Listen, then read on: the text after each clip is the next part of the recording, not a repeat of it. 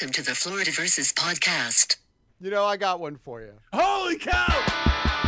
Watch Peter Murphy freaking silly. Peter freaking Murphy says he do it for free. He said his name was Papa back in episode 3. And Murphy doesn't mind if you live in a tree. Florida versus your homeland. Everybody stand for the Florida ambassador. Oh! Okay. Welcome back to the Florida Versus podcast. I'm your host today and every day, Peter Murphy. Thanks for joining us again. Today, we're going to take an audio trip to Indiana. I talked with Kenny Praywat about his hometown just outside of South Bend, talking about Elkhart. Not Elkhart, as in like the Spanish the cart, but Elkhart. The heart of an elk, as you could imagine. Kenny is a great guy, very motivated. Went ahead and has directed a very successful music video that you can find in the details. We talk about that briefly. And then, he financed and produced his very own pilot presentation or pilot episode of a TV show. That's essentially, he did it independently, meaning, he creates this pilot, shops it around, says, hey, does anybody want to finance more of these episodes? I can't just do this all by myself. And then, maybe he gets some more, maybe he doesn't. We'll see. But worth checking out, and it's in one of the plugs that he mentioned. So don't skip on Kenny Praywat. Indiana, an interesting place. Yeah, the second week in a row we go back to Indiana. I went there. Man, I just talk about Bloomington, and it just seems like one of those towns that is set in Indiana, just like one of those states that it looks so beautiful at the right time of year, like a lot of places in the Midwest. I hope you guys can enjoy that. I hope you can enjoy this episode, and thanks so much for tuning in again. I really appreciate it. And I don't say it enough, but I've got to thank all the sponsors and all of the people that helped produce this episode: Mike, Gina, Justin, Collier, Kelvin, Dawn, Susie, Lindsay, Peter, Allison P, Kevin, and Lauren S. Particular shout outs to Mike up in New York, Collier down in Florida, Justin in Arizona. I'm gonna have to get all you guys on this podcast. But for today, we'll look to the future to bounce around. But as far as today goes, we're getting into Indiana. We're figuring it out. So pour yourself a nice big glass of whole milk and enjoy this chat with me and Kenny Praywat about Indiana.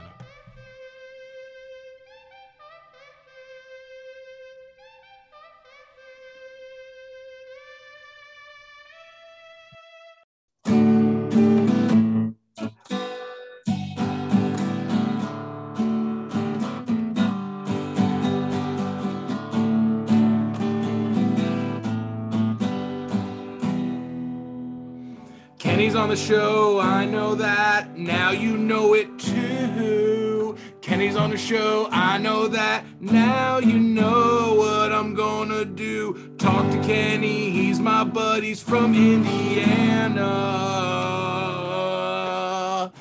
Talking to my buds, that's what this podcast is all about. New friends, old friends, enemies, old enemies, new enemies. That's what Florida Versus is about. Today, my guest, writer, director, producer, above all, actor, and even above all of that, Indiananan. Hoosier. A Hoosier. You've heard him correct me. Now hear more about his hometown. Please welcome the one and only Kenny Praywat. Kenny, welcome to the show. Yeah. I'm applauding myself because no one else will. Exactly. Kenny, how's it going today, man? How you doing? Doing very well. I spent a lot of time outside and got a little bit of a sunburn, which is good. You just want a little sun kiss, right? Right. Because it makes you feel like, you know what? I had a fulfilling day outdoors. I didn't take it too far, though. You can't take it too far. You can't take it too far with the sun. Even with me these days, I still have a farmer's tan from when I was in Big Bear in April. Like literally, I can still see the tank top lines.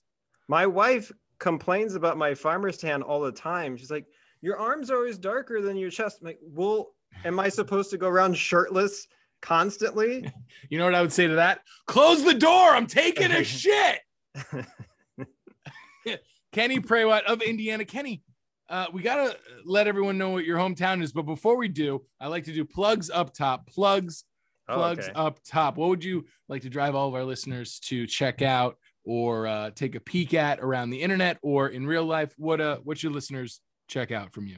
Okay, if we're going with internet stuff, and I pray that we are, I would like to plug a satirical talk show / sketch comedy podcast that I frequently guest on as random characters called Don't Blow Your Pod. Nice. My brother Justin and a family friend Nathan are the creators of it. My brother, his little claim to fame is he wrote the theme song for the currently popular true crime podcast, Crime Junkie. Oh, wow. He composed the theme song for it. And he gets royalties. Does he really? Yeah. That's the number one podcast in the world. It sometimes is, yeah. Wow. Good for him and them. And so I'm basically just holding on to his coattails. Yeah. Okay. And any other plugs? Wait. I need to plug some other things. Hold on. Yeah, please go ahead. Just let me plug them. I would like to plug a music video that I got to direct over the winter for an up and coming band called Juicy Pear. And the video is called Keep Your Love On. And if you just search Keep Your Love On Juicy Pear on YouTube, you'll pull up the video there. Nice. And finally, on my Instagram tomorrow at Kenny Praywat, I'm going to be uploading the full-length version of a sitcom pilot that I filmed and edited. And so it's going to be it's a 23-minute, it's going to be on my Instagram Friday. Whoa. Which is, when is this episode coming out? Well, you can scroll back because today is June 18th. Okay. So yeah, if you look on my Instagram, you just scroll back a few posts, probably you'll see a pilot that it got into a couple of film fests, which is cool. So I'm putting it on the Instagram now. And what's the name of it again? Oh yeah, it's called Ordained. Ooh. Regular spelling? Nope. Oh.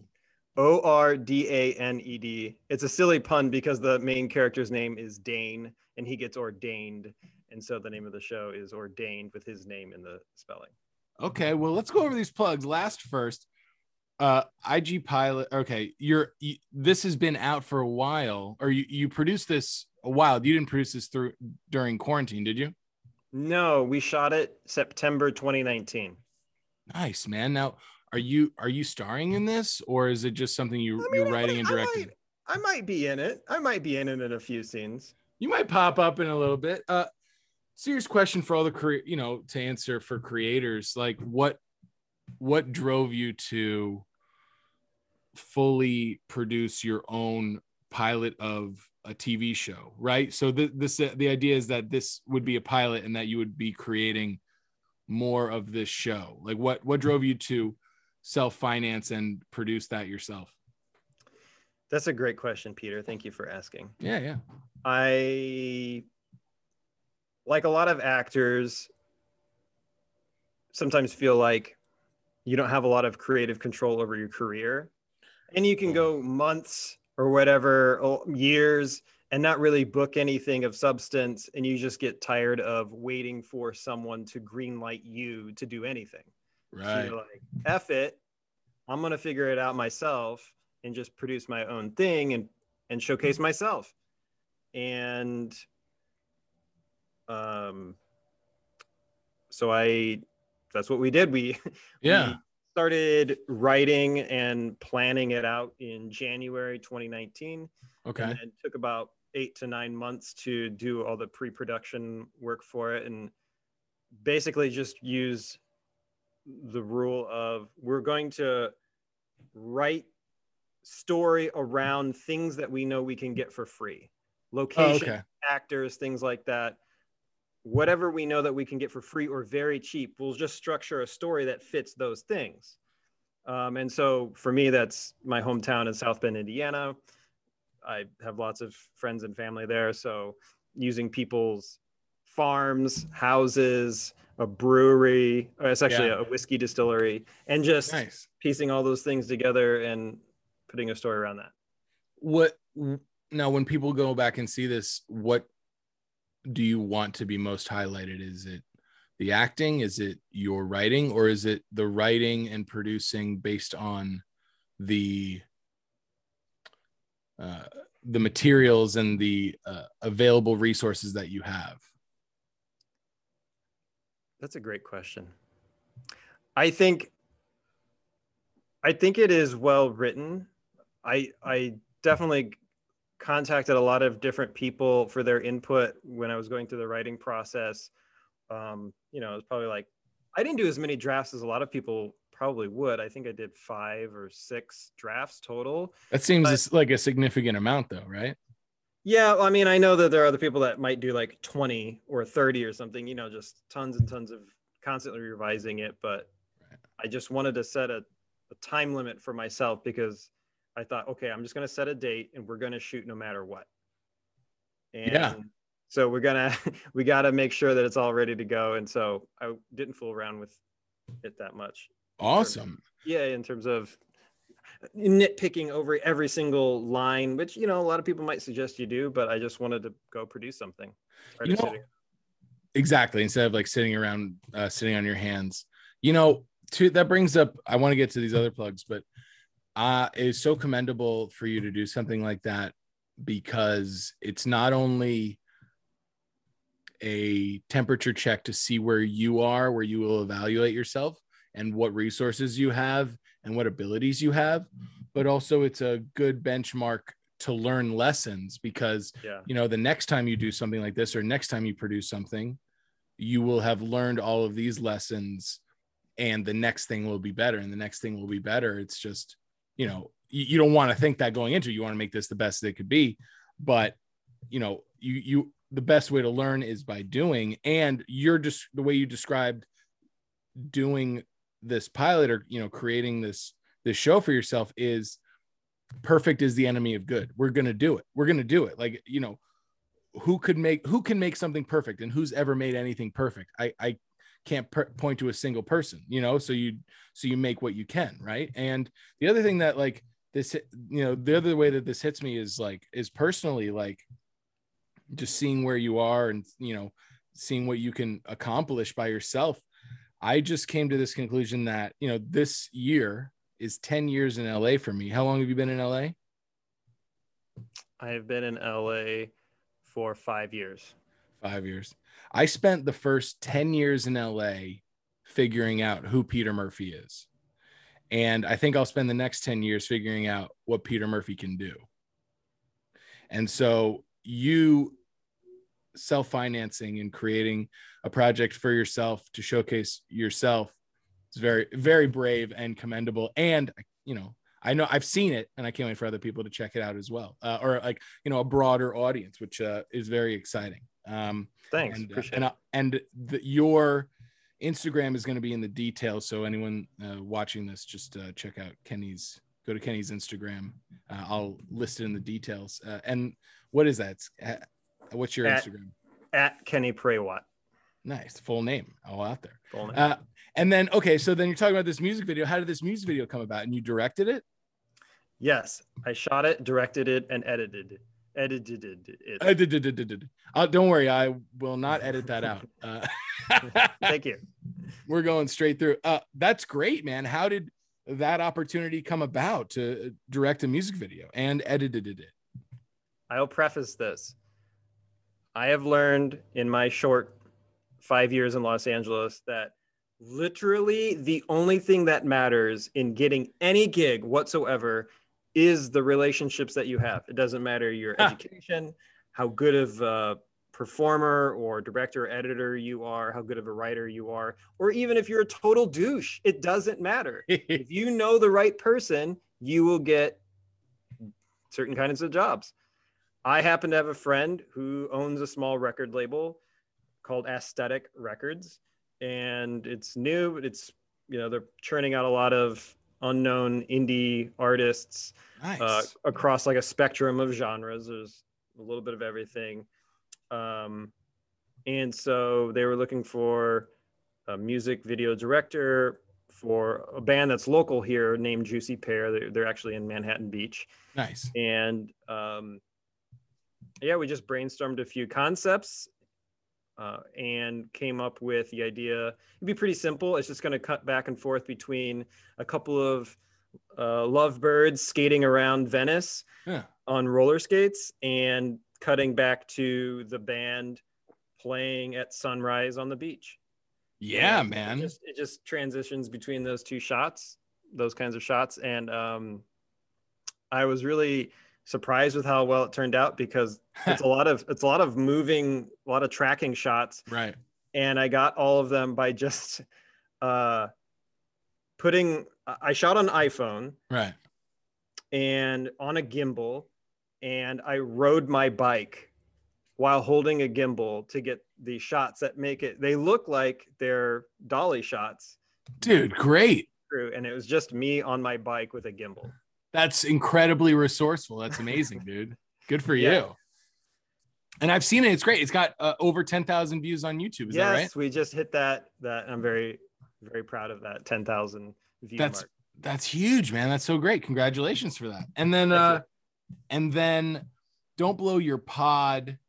That podcast, you mentioned it's a part talk show, part sketch show, right? What would people expect if they click over right now and to check out an episode? They should expect to hear a lot of scenes that are hosted by some very well-meaning hosts, and all of the scenes go off the rails in some way.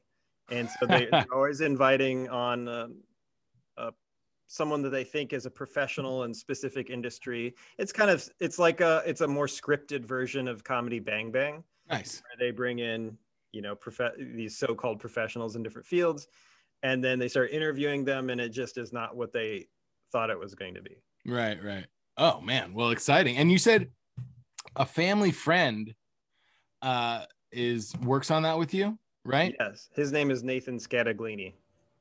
Okay. How many family friends did you have growing up? Because I know you're one of 8 siblings, right? Well, I'm number 9. So Okay, there are 9 of us total. What a full house, like literally. Yeah, you could say. Did you have a lot of like huge, like a lot of friends over? Was there always someone over at the Praywat house, like writing on the walls or raising hell or what? Yeah, you could say that. Yeah, I grew up in a town next to South Bend called Elkhart, Indiana, which is the RV manufacturer city, capital of the world. So if you drive or have seen an RV before, it's from Elkhart, Indiana. Elkhart. Anyway. Yep. Oh, okay. So is that a suburb of South Bend? Basically, yeah. It's just like the next town over. Okay, great. All right, awesome. Yeah, tell us all about Elkhart. Yeah, so I grew up in that till about age 13. I grew up in a neighborhood in Elkhart that was pretty poor. There was a lot of projects. There was a lot of gang activity, and my family just lived in a 2-bedroom bungalow. Nice. And all 11 of you? Yeah. 10 of you? Yeah, 11 of us. Oh my God. And for the most part, we slept up in the attic, which was just like barely finished enough that you could live in it. It had exposed insulation in the ceiling, and nice. The floor was just particle board. And my parents just threw a bunch of bean bags and old mattresses, sleeping bags out on the floor, and that's how we slept. We just found a spot and just kind of curled up like cats. And, That was every night. yeah. Oh man, every night was like a fun sleepover. Yeah, but now I have a lot of back pain, and I'm not sure if it's because of sleeping on bean bags and sleeping bags. So, Yeah, it was that's fun as true. a kid, but That could also be true. Yeah. yeah. Dang, man. Wow. Wild. You mentioned that Elkhart. How do you spell that for the people searching for it right now? Elkhart. Like ELK elk heart. Like the heart of an elk. ELKHART. Oh, Elkhart. Yeah. I thought it was like living in LA long enough. I thought it was Elkhart, like the cart. Elkhart. Wow, awesome. Now you mentioned it was kind of like a rough place. Yeah. Is there a story where your minivan was almost stolen? Well, that's interesting that you mentioned that, Peter, because there is. Okay. Did stuff like that happen? Like, I want to hear about that, but like having a family of 10, that's 2 minivans. So did you have two, like, did you have a shuttle bus going there and back, like from school, or what? Well, fortunately, we were close enough to school that we could walk. It was only a few blocks away. Smart. So That was smart. we were latchkey kids, Okay. basically. But yeah, so And do you think having that responsibility, all right, you're going to have to get up yourself, dress yourself, eat breakfast, and get to school and then come back. Do you think that better prepared you for life? And do you find yourself a more responsible person because of those circumstances, or did that have a different effect on you? yeah, I think it overall had a positive effect. Yeah. For all the reasons that you just mentioned. When I'm not doing some sort of showbiz gig, I do a lot of substitute teaching, and I work in schools all over LA. And for the most part, I really feel like kids are coddled because Right. their parents are like always picking them up. They never walk home. They've got, these really safe environments. There aren't detentions and suspensions anymore. It's a lot of alternative disciplinary styles or learning, and There's no like introduction of danger, or like there's no Right. presence of danger, Yeah. whether it be near or far, that you see, right, with the like right. today's kids. Yeah. And Well, that's yeah. I mean, it's different. Like South Central Los Angeles public schools for sure have have it rougher than lots of the other schools in Los Angeles. They're like severely underfunded, too many kids in the classroom, not enough teachers, the whole thing. Yeah. So I won't say that is true for all kids around Los Angeles. Right.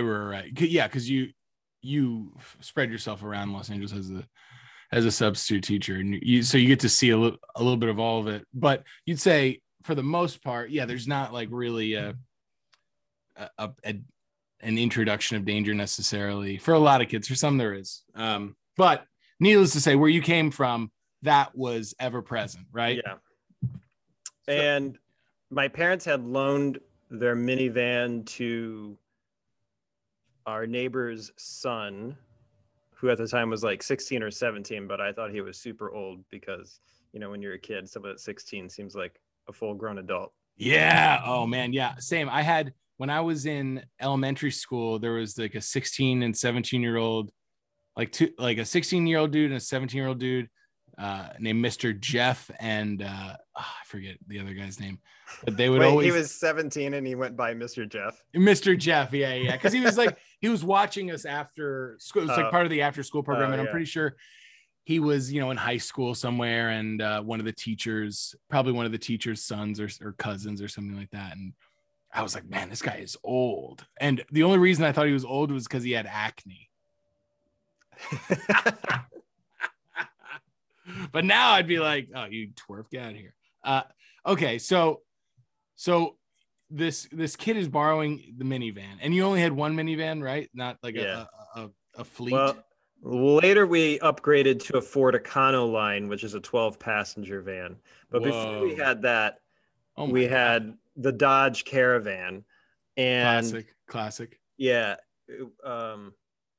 and it was. I mean, we got it used, and it was problematic from the day that we had it. Oh no. And one of the things was you could start it without the key. Like you could just turn the ignition. And it would What? start. And it was one of the ignitions. If you remember, the ignition had metal, basically grips on the outside of it. You stick the key into the ignition, and you use the grips and the key at the same time to turn. Yes, I remember that. That was popular with a lot of minivans in like what, the 2000s, the 90s. This was a 93 or 94. Yeah. Caravan, maybe. Or no, older than that. It was an 89. That's what it was. It was an 89. Anyway, so, easy to steal. Yeah. But your parents went ahead and lent it to some 16, 17-year-old kid, and what happened? Well, he and his buddy during that day, they said they needed to move some boxes. So they said, sure, okay, you can borrow it. They brought it back, no problem. That night, I was playing Madden 92 on my Sega Genesis. Nice. And I thought I heard the van starting and stalling out a few times. I was like, that's weird. That car outside that's starting and stalling sounds really similar to my van. Anyway, I'm going to keep playing video games. Anyway, I'm going to continue throwing Hail Marys as Jim Harbaugh for the Colts. Yes, exactly. And then it kept going on. And so I stopped and I looked outside and I saw the two kids that we had lent it to in the van, and they had started it and they got it down the street like 20 or 30 feet, but it kept stalling out and kept stalling out. And I ran. Was this because they had the key or they didn't have the key? They didn't have the key, but they knew that they could start it. But also, one of the other problems was that it stalled all the time. And so I ran. I was like, Mom, someone's trying to steal the van. Someone's trying to steal the van. And Right. She didn't believe me at first. I was like, no, seriously. Yeah. So she went and looks outside and she saw those kids in the van. She goes, hey! And she started running after them. Like they're bigger and stronger than she is. So like if she had caught them, I'm not sure what, what was going to she would happen. have Yeah, done. exactly. Yeah. But she took off running and they just ditched the van in the middle of the road and took off running around the block. Now, what happens at that point? Did you do you call the police? Like, do you dust for fingerprints, or do you just say, damn, it's friggin' kids, get out of here? It was more like that, but it's funny that you mentioned that because on the street corner, just a few houses down, a detective lived in one of the houses. And he was outside watching it the whole time. A and detective? Just laughing. Yes, he was sitting on his porch Oh my God. and chuckling at the whole scene. And my mom later is like, why didn't you do anything about it? He's like, I know that your van's a piece of junk. They weren't going to get away with it. Oh, that's so rude. Yeah. That is so rude. Dude. No, So nothing happened. And I mean, my parents told the neighbor, hey, your son tried to steal our car. And then, we never had any problems with it ever again. Oh my goodness. Yeah. Oh yeah. Then what happened to the kid? Did the kid get disciplined or something, or? I don't know what happened. His dad was like pretty strict with him. So I'm sure he gave him some sort of discipline. Rough times, tough place out in Elkhart. I mean, did you run into like any? I mean, man, when I think of, what's weird? When I think of like tough neighborhoods to grow up in, I think of yards. Like did everybody have like a yard there? Yeah. I think of when I think of like tough neighborhoods or like gritty neighborhoods, I think of yards that are fenced in that have dogs. Like, did everybody have a dog there? So many dogs. Really? So many dogs.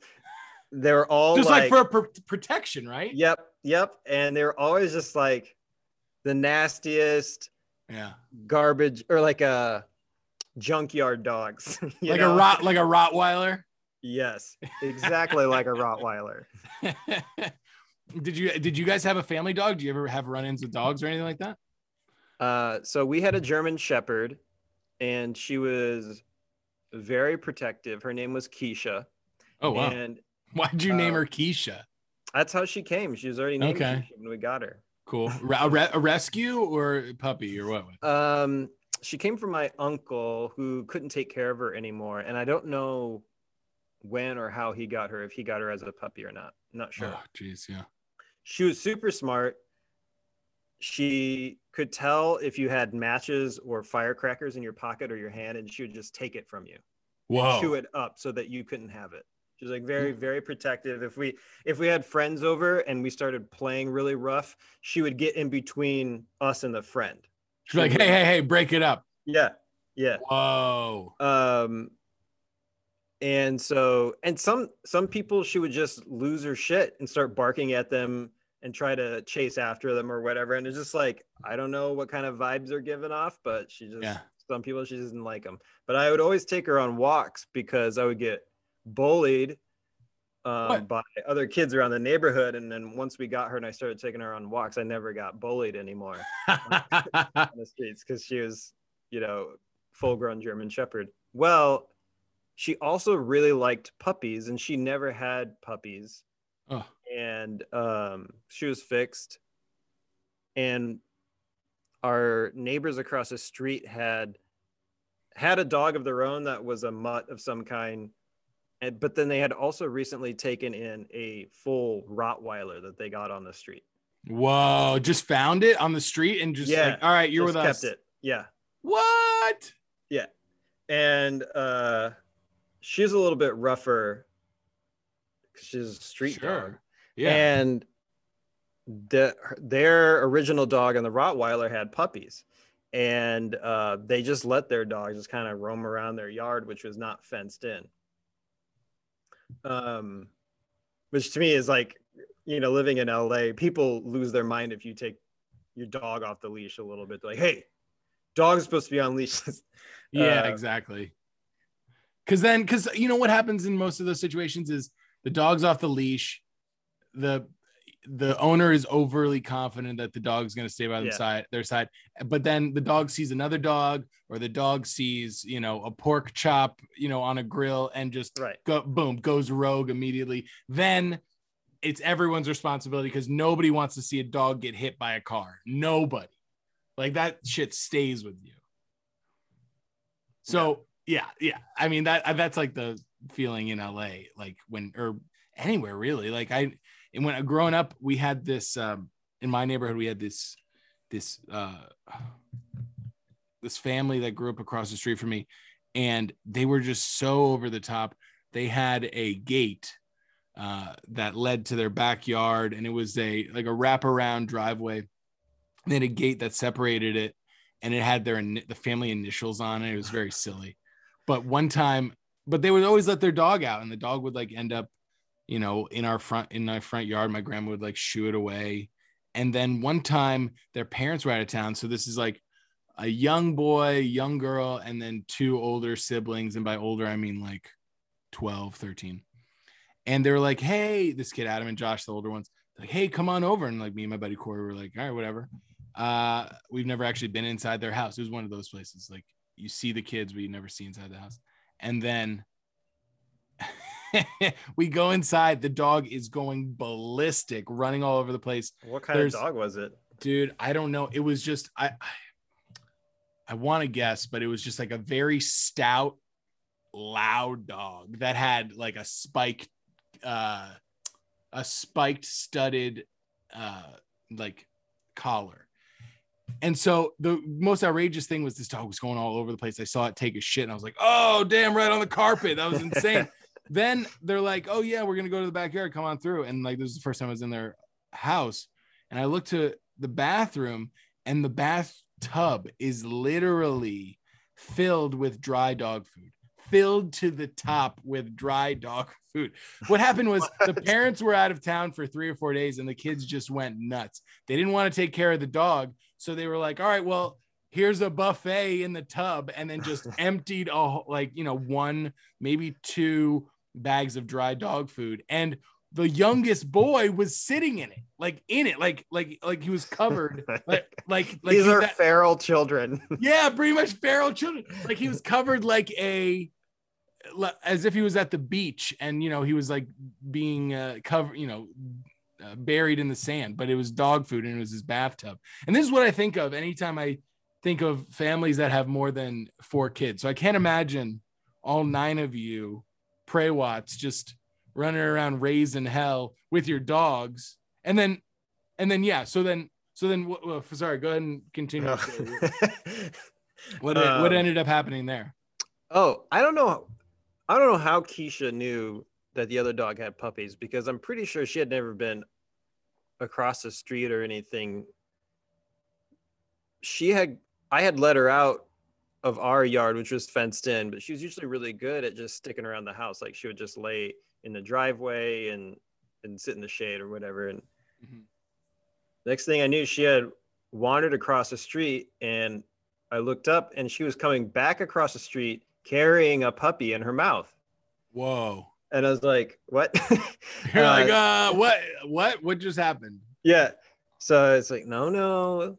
I gently took the puppy out of her mouth, and I grabbed her by the collar, and I walked the puppy and Keisha back across the street. And I wanted to make a show of us returning the puppy to the mother's nest of other dogs. Right. It was a situation where it was a situation similar to like you're at the counter and you want the barista to know that you left a tip. So exactly. So you want to drop it right as they come back, like, there you go. Doop. Just so you know, I didn't stiff you. Yeah. Just so you know, I found this tiny dog and I'm bringing it back. Yeah. Put the dog back in the little nest of other dogs, turned around, and we were walking across their yard to go back to our place. All of a sudden, this Rottweiler snaps and she attacks me from behind. This was the Rottweiler's baby, though, that you had, right?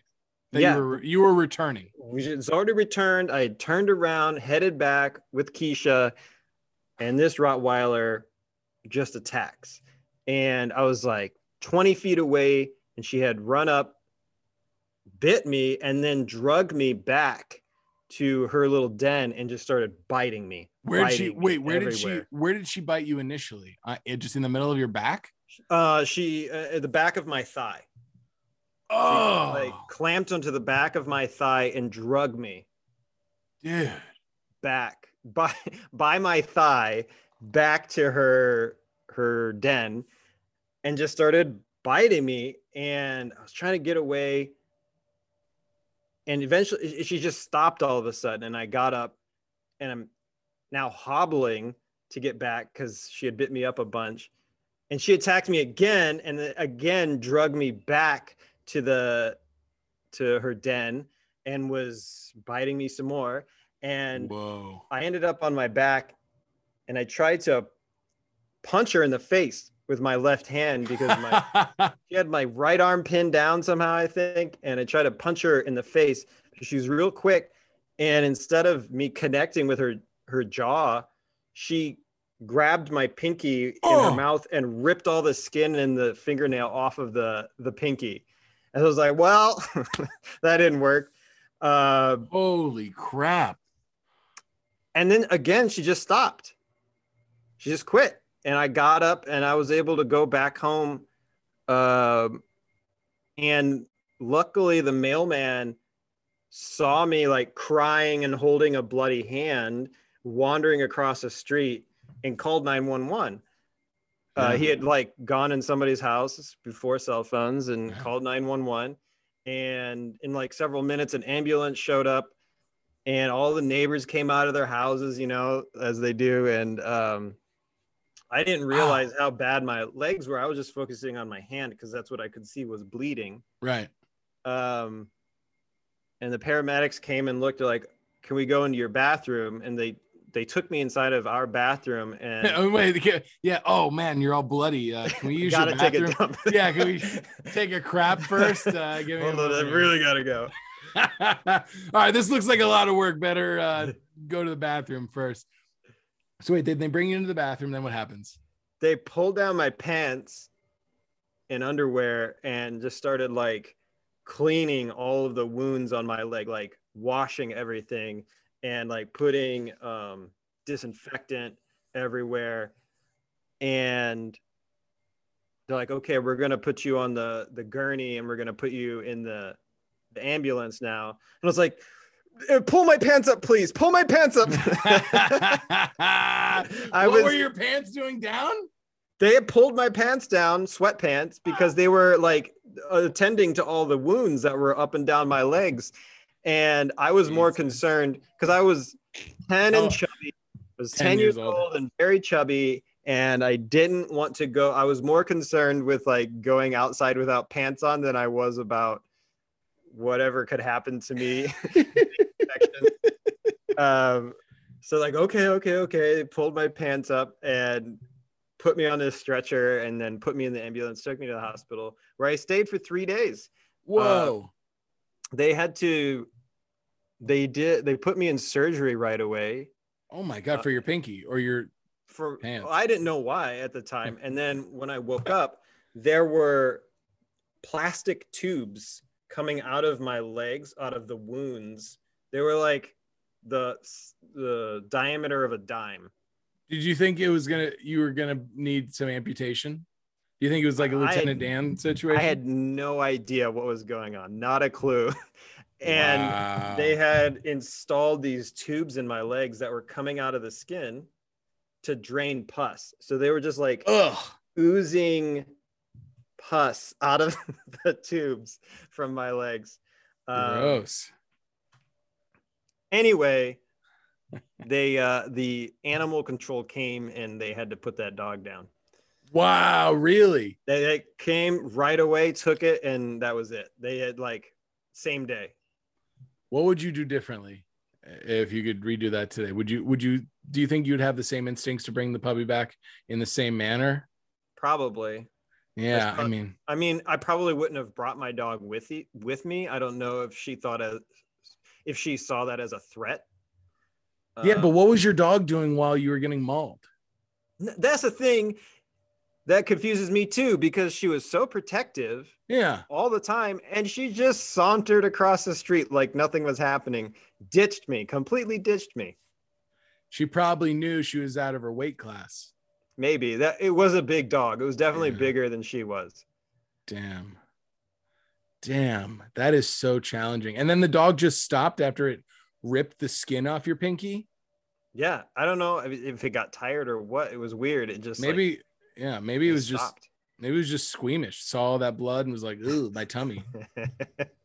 That's wild, man. That's the type of stuff that happens in the suburbs, unfortunately. But you talk about Elkhart, you talk about it being a suburb of South Bend, home of the Fighting Irish, right? Notre Dame. Yep, that's right. Now, what does it mean to be a suburb of South Bend? Like, what's the vibe in your town? What's the vibe in the city? How would you best describe that? There's a lot of chains, a lot of mom and pops, a lot of what was the essential vibe there in and around that area? Man, what does it look like? It's a lot of small houses. It's a Rust Belt town. Okay. A lot of like bungalows, yards, and factories that no longer operate anymore for the industry that they had. There was a lot of there's still a lot of RV manufacturing, like I mentioned before, but right. South Bend and the surrounding area used to be the home of Studebaker, which was a really brand in early to mid 1900s. But they went out of business in the 70s, and with it, lots of jobs, lots of factories closed because there were factories that built parts for the cars. And the factories in your hometown and in and around South Bend would build parts for the Studebaker. Right. Wow. And so lots of houses were built up around those factories because people just lived in the neighborhood and they went to the local factory to work, and then it all closed down. That could be your life, man. It sounds like that could be your whole life. Like you live where you lived, you walk to school, come Yeah. home, then graduate, walk to work, walk to the factory, right? You got your lunch pail right there, and that's life. But what stopped that? Was it automation, or what was blamed for a lot of those factories ceasing to exist? I guess the main blame was that Studebaker didn't want to transform their car into a modern car. They were still really interested in being a classic looking car, and it just wasn't the market anymore for it. And so they went out of business in the 70s. I think if they could have survived the 70s and 80s, I think in the 90s people would have had like a great appreciation for that. And particularly now, like, you know, who is it? Ford's bringing back the Bronco. You know, you see a lot of like older styled cars. I think if the Studebaker made a comeback, they would sell probably, you know, a couple hundred cars. You know. Okay, whoa. What's the holdup? It's ad time. Oh yeah, it's ad time. And let the good time roll. You know, since 2015, Totally Good Time has been making pop culture street style inspired by the 90s, 2000s, and niche entertainment favorites. Well, what do they got? How about Bringing On Toro Sweatsuit? Check. Empire Records staff tee for Rex Manning Day? Check. New Girl True American hoodie that features the design as the gameplay? 1, 2, 3, 4. Check. Now go ahead and check out all of the original pop culture goods over at totallygoodtime.com. That's totallygoodtime.com. And use code FloridaVersus15 for 15% off your order today. That's code FLORIDAVS15 for 15% off your order today. Ad time. I mean, I think if they did, but they put electric motors in the cars, that would be great, because that was the other thing. Oh, yeah. In the 70s, they were still considered to be gas guzzlers because they're huge boats of cars that had V8 engines or whatever that got 8 or 10 miles to the gallon, and it just wasn't a practical car anymore. Right. Well, speaking of guzzling, let's get into this first segment. It's called Romantic Places. Romantic places. Okay, so you're growing up in a suburb. Sometimes you got to be a little creative with your date spots. You know, take us through Elkhart. Take us through South Bend. Where are the romantic places? Places to go on dates. Places to, you know, bring your wife. Places to bring the girlfriend, boyfriend. You know, places to meet people. So when I was going to high school, a lot of the high schoolers would talk about 2 different restaurants, one of which was a place called Doc Pierce's. Doc Pierce. Doc Pierce. And they're like, this is a really cool, awesome date venue. You got to go here. So I was like, okay, cool. And I knew it was expensive. And by expensive, I mean like $12 per entree. Per entree, Okay. which in high school is a lot because you're used to spending $2 on 2 McChickens at McDonald's. Yeah, I mean, honestly, I spent $13 on a sandwich today, and I don't feel good about it. But yes, exactly. So Doc Pierce, what kind of food did they have? Well, I wasn't sure because at the time there's no online reviews of restaurants yet. Right. There aren't photos that you can look up of the menu. That's right. I forgot you're 68 years old. Yeah. All I had was this would have been like. All I had was the almanac. What? An abacus. Yeah.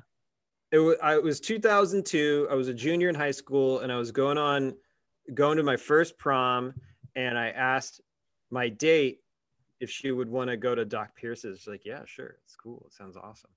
So we go, and at the time, I still thought it was like, wow, this is a really nice place. We showed up, and this place is maybe at best upscale pub. So time out. You had never been there. How old are you Correct. at the time? You're in high school, right? Yeah, I was 17. You wanted to impress this girl. Do you borrow the minivan that night, or do you have to walk? Let's see. What did I have at the time? I had you had your own car. I had a a 92 F-150. Damn. Did I have a bench seat? Yeah, I had a bench seat. Oh, dude, I have always wanted a car with a bench seat. I've always wanted a car with a bench. That just seems sweet. Like, if I had a bench seat car, I'll tell you what, that right leg is getting stretched out, and I'm just driving with my left foot. That's it. Did you ever do that or no? I definitely stretched out. Okay, so you pick her up in the 92 F-150 like a boss.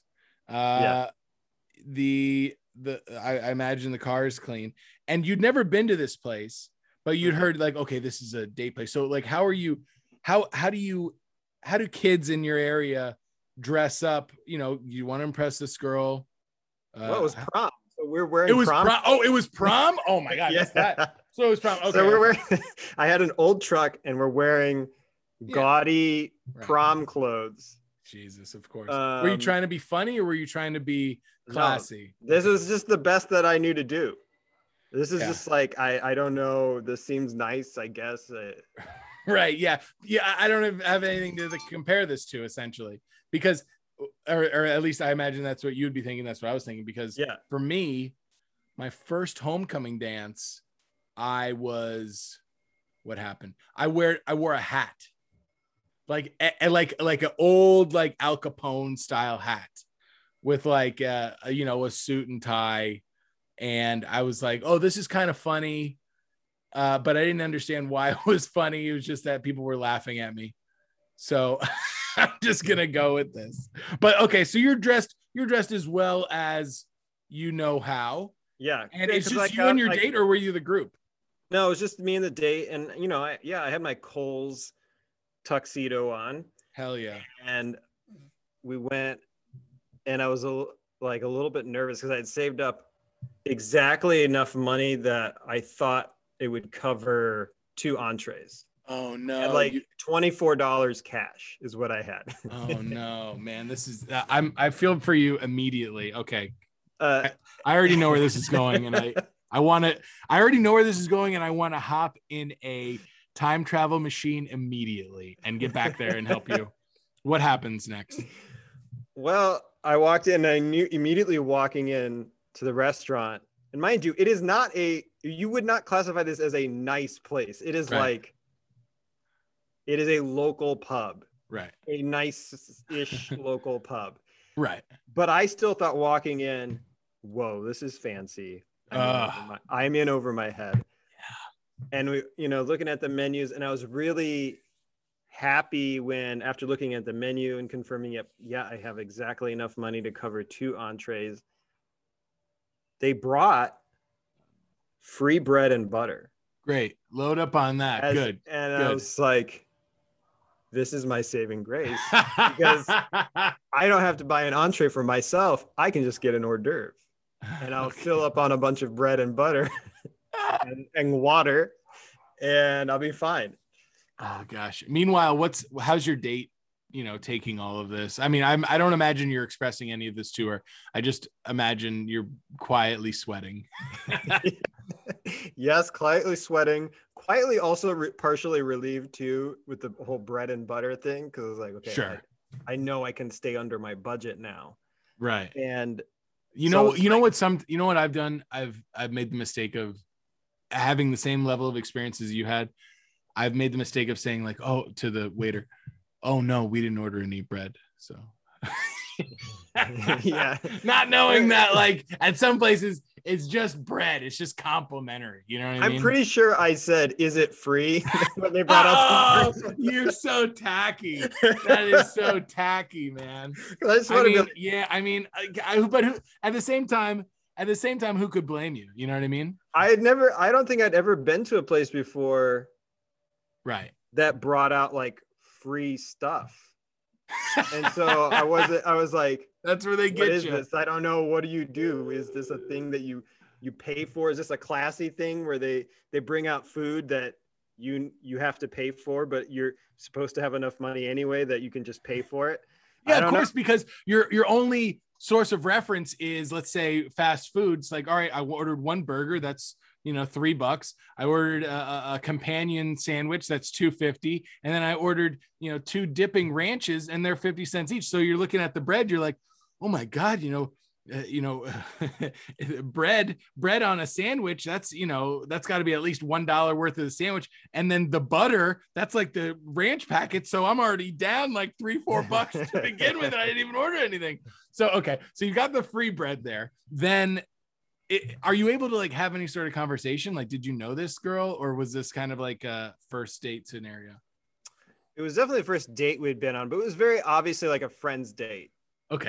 There was never any romantic interest between us. I was just like, I don't have a date and you don't have a date. Let's go together. It's just like going as friends to the prom. We worked together on the school newspaper. Okay. And so, it was very casual, but we were still like obviously sticking out. We thought we were very classy going into this place in our prom clothes, but it's like people in blue jeans and work boots that are having burgers. Sure. Yeah. And they're like, those prom kids, they're I remember when I was their age, you send a beer over their way. Oh, well, we can't, Okay, so you're sitting there, everything's going well, you've got your bread. What do the two of you end up ordering, and how did the rest of the meal go?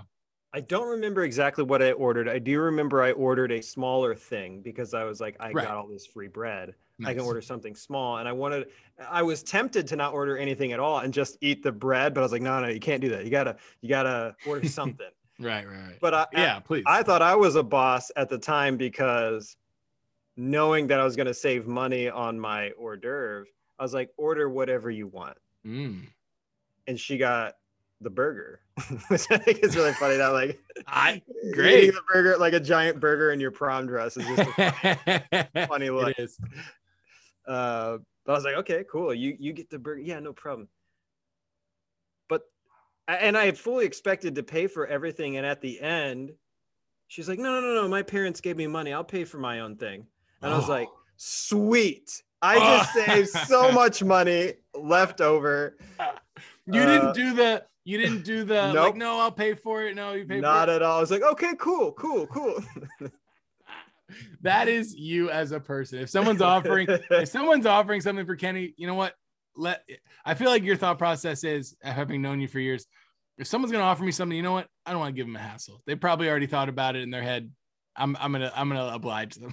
Right. So, yeah. Like I don't want to make a scene. I'm not going to make anything difficult. I'm not going to do this fake dance. Like, right. No. Just, whatever. Okay. Pay. I mean, cause I'll do the same thing for somebody else. Like, let me pay for your dinner. I don't care. And that girl paid for the whole meal. No, she just paid for her part, and I paid for her half. Yeah. And so I ended up, spending like $5 or $6 on the whole thing. So I was really proud of this first date. It was my first date. Yeah. Too. And that girl turned out to be recording artist Mandy Moore. Man, that would have been even better had this for the story.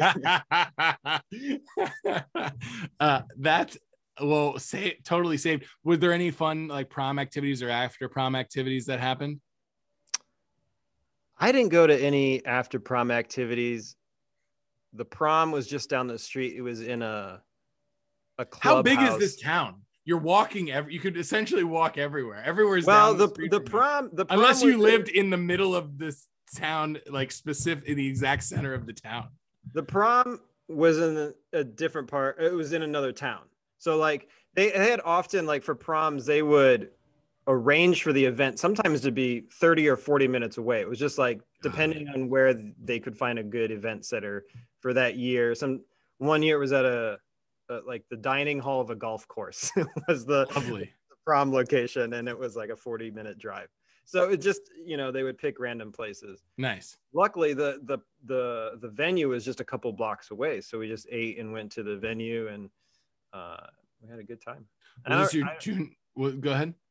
I don't remember much about it other than it was just a venue that looked out over the river. Was this your junior year prom or senior? Junior. So my senior prom, very long story short, but I had my date was, I was homecoming king. So this is prom. So there's no heat on me. Nobody cares about homecoming king in May, So, and the soccer season had been over. And so I asked this girl, Katrina, she said yes. And it was a friendly thing. I didn't expect anything to happen, but you never know. We went in a limo with friends, and, you know, the dance, the prom was on a boat. So we couldn't go anywhere. Oh, that's cool. No, it sucked. Why? Because That it was sounds awesome. dumb. No, because it was dumb. Because you know what? The motivation behind it was we don't want anyone to leave early. Like, fuck you. I don't want to be on this boat with a priest. I don't want. Oh, I get it. Yeah. You know, like I it was guess, a Catholic if high you want to school. dip out, you want to dip out. Yeah, I mean, it's not that I was in a rush to leave, but I don't want to be on a boat with a priest. Why was there a priest? Because it was a Catholic high school. Oh, There was a oh, few it was basically priests like there. a chaperone. Yeah, there's a few priests. And I was like, get out of here. The principal was a priest. A couple of the chaperones were priests. I was like, I don't want to be on this boat. You know, it's great. I love to see everybody. I don't want to be on a boat. No need.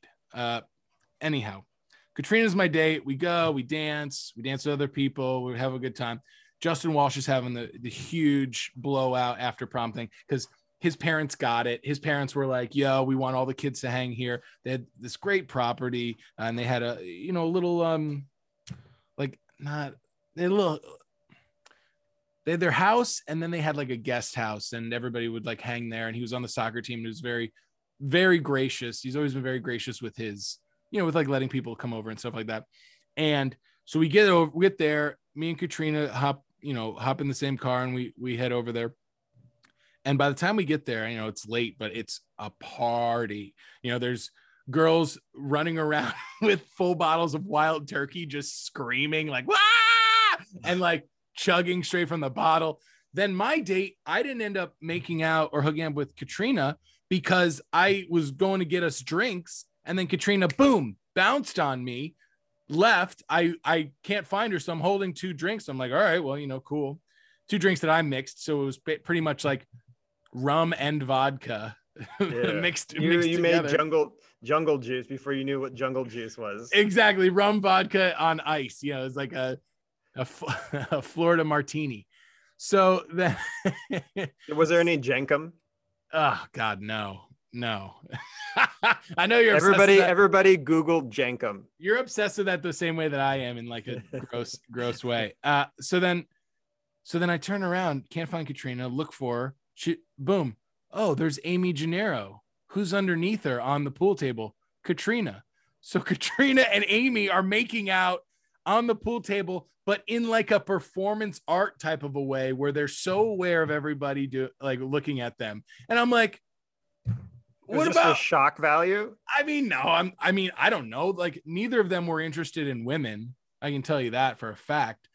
So I don't know why they were making out. Can you tell me that for a fact? Because it seems like maybe that's not the fact. It sounds like I'm in denial, to be honest. And honestly, not the first. I don't even know if we dated. Maybe you could say we sort of dated. We had a thing, but not the first girl that I've dated to after me transition into kissing women. We'll just say that. Well, then maybe you need to look inward. I know. I honestly, yeah.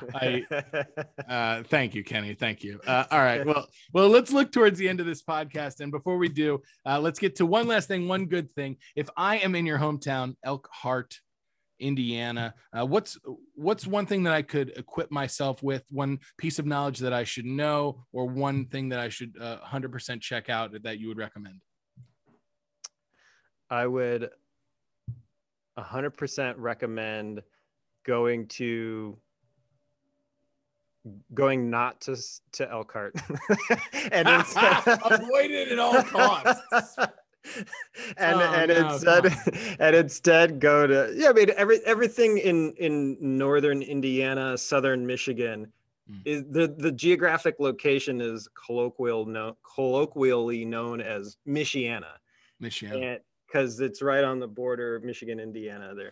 You guys love to mash things up. There's Michiana, there's Ooey Pooey, Indiana University, Purdue University, Indianapolis, which is one school. Yeah. You like to mash those things up.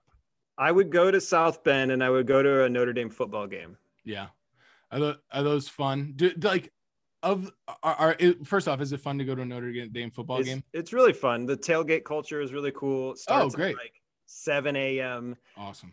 Hundreds of people out just already drinking, grilling, because there are a lot of Polish people and Irish people, but a lot of the Polish people will just keep their culture in the parking lot, and they just have kielbasa and Miller Lite starting at 7 or 8 in the morning and going all day long. And you can scalp tickets for really cheap after kickoff. You know, you can get $10 tickets. Wow. And the campus is really beautiful. It looks like Hogwarts. It's a very Gothic style of architecture, and the stadium is on campus. So it's a nice now, look. As far as this is my Florida instinct kicking in. Now, as far as tailgates go, what should I expect? Should I expect like a Catholic tailgate or like a BYU situation? It doesn't sound like it sounds like a traditional collegiate tailgate scenario. Yeah, it's wild. Yeah. Okay. It's just fine. Everybody is drinking constantly. Awesome. So all right, great. But, and also, you know how I feel about priests on boats. I don't want to be drinking with priests. So, but on top of that, let me ask you this. There must be, from your hometown and surrounding areas, this great pride about Notre Dame football. Yeah. Is the admittance record, like the kids that get in, do a lot of kids get in from surrounding areas, or do they not take a lot of locals? I do feel like most of the kids that go there are not locals. Right. There are a fair amount that go, but it's not a super wealthy area, and Notre Dame's very expensive. It's over 45,000, I think, maybe 50. Wow. That's not that expensive for a lot of privates. Oh, per year? Yeah. Oof. Yeah. Per year. Not total. Yeah. Per year. Sorry, I was thinking the full package there. I was like, well, maybe it's not too late for me. So unless you get an academic or athletic scholarship, you're probably not going to justify going. You'll go to like IU South Bend. Right. Or what about Bloomington? IU Bloomington is definitely a lot cheaper. It's also very selective too. But yeah, I would say, Bloomington and Purdue are the top two schools that kids from my area would go to. Bloomington is one of those towns that I could see myself retiring in. I went there once for one summer. I was at the IU, Indiana University soccer camp, and I won most improved goalkeeper, which is kind of an insulting award, but it's mostly like a tryout. So like if you're in high school, you go to different camps around the country so that those coaches can see you. And IU is like the most successful men's soccer program in all of college sports. And I remember just absolutely loving the campus, loving the small town. Yeah. It reminded me of Boulder, Colorado, another cool place to retire where my aunt lives, and Colorado University CU. And I was like, oh, this place is so great. Did you ever get to visit there? Yeah, I've been there a few times. It is really nice. I can definitely understand why you would think, this is a nice little town to go to. Cool little town. So do you support the Fighting Irish? You support Notre Dame? Yeah, for sure. And you didn't go there though, right? No. See, I used to have beef with people that supported colleges that they didn't go to. However, I understand more so that it's like a regional thing. Like for instance, obviously there are professional teams, in every state, but not like so close. Like for instance, in England, there is a professional soccer team for every community at different tiers. In America, there's a college football team, regardless of division, in every city or county. I think that you could, that's worth going to or checking out. So is it more of like something you identify with because of your hometown, or are you just like, wow, I really like this school? And did you ever feel that you're like, oh, well, you didn't go there, so how can you support that? No, I never felt that, but it is like it's the number one employer, first of all, in the region. So it's That's the largest single employer. They have several thousand employees. So it went from factories to a university. Basically, Wow. Nice transition. Yeah, I mean, there are worse transitions out there. Let me Yeah. tell you. And the impact that they have on the community is pretty big. Like Notre Dame is everywhere. That's in awesome. terms of what its visibility. Like everybody knows what it is. Everybody's very proud of it. It's an open, accessible campus that anybody can go and wander around. Yeah. They have lots of events that are open to the public. So, that's part of the reason why, and it's very much part of the community.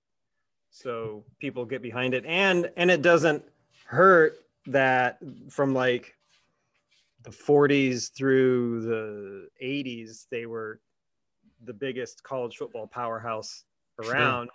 So they just have many generations of loyalty built into it as well. True. I think my plan's going to be get hitched to somebody that went to like a really cool university so that I can claim it too, Yeah. Like marry into that family. We'll see what happens. But if I'm ever in South Bend, I'm going to, take a drive a little further north to Elkhart and check out Kenny's hometown and check out the middle of the town where essentially you lived and you could walk to everything. Yep. Kenny, thanks so much for joining me today. Anything else to add about your hometown and Indiana? Oh, this is the other thing that I forgot to mention. I can't believe this completely escaped my mind. The most underrated thing about where I'm from are the Great Lakes. Specifically, Lake Michigan is not something to miss. Like I would recommend going there well above and beyond a Notre Dame football game, because it looks like an ocean. You can't see across it, and there are just giant dunes, hundreds of feet tall, that stretch along the lake shore for miles. Oh, it's beautiful. And it sounds beautiful. It's a crazy place because so much of the Midwest is flat cornfield. And then all of a sudden you run into Lake Michigan, which is a completely different geographical setting. Like it's just kind of, you feel like you're somewhere else. Like it doesn't fit. It doesn't fit there. So what makes it underrated in your mind then? Because it's is it underappreciated because it's not something that people initially think of? Right. Like I try to convince friends that have not been to the area before, you should really make a trip one time in your life to see a Great Lake. And I was like, oh, okay. Because the word lake, it's like, why would I travel to Indiana or Michigan or Wisconsin to go to a lake? That doesn't seem like something I would do. But they're incredible. I guarantee you'll be blown away by it if you haven't been already. Let me say this. They sound great. Let's see if they live up to their reputation. Kenny Praywat, thank you so much for joining me today. I really appreciate it. And I also have to give a major shout out to all my producers, without whom this episode would not be possible. That'd be Mike, Gina, Justin, Collier, Kelvin, Dawn, Susie, Lindsay, Peter, Allison P, Kevin, and Lauren S. Thank you so much for helping produce this podcast. Kenny, it has been an honor. Thank you so much for joining me today. I really appreciate it, man. Thank you, Peter. I really appreciate you bringing me on. I can't wait to visit Elkhart. All right. Well, Floridians, thanks for listening. Talk to you next time.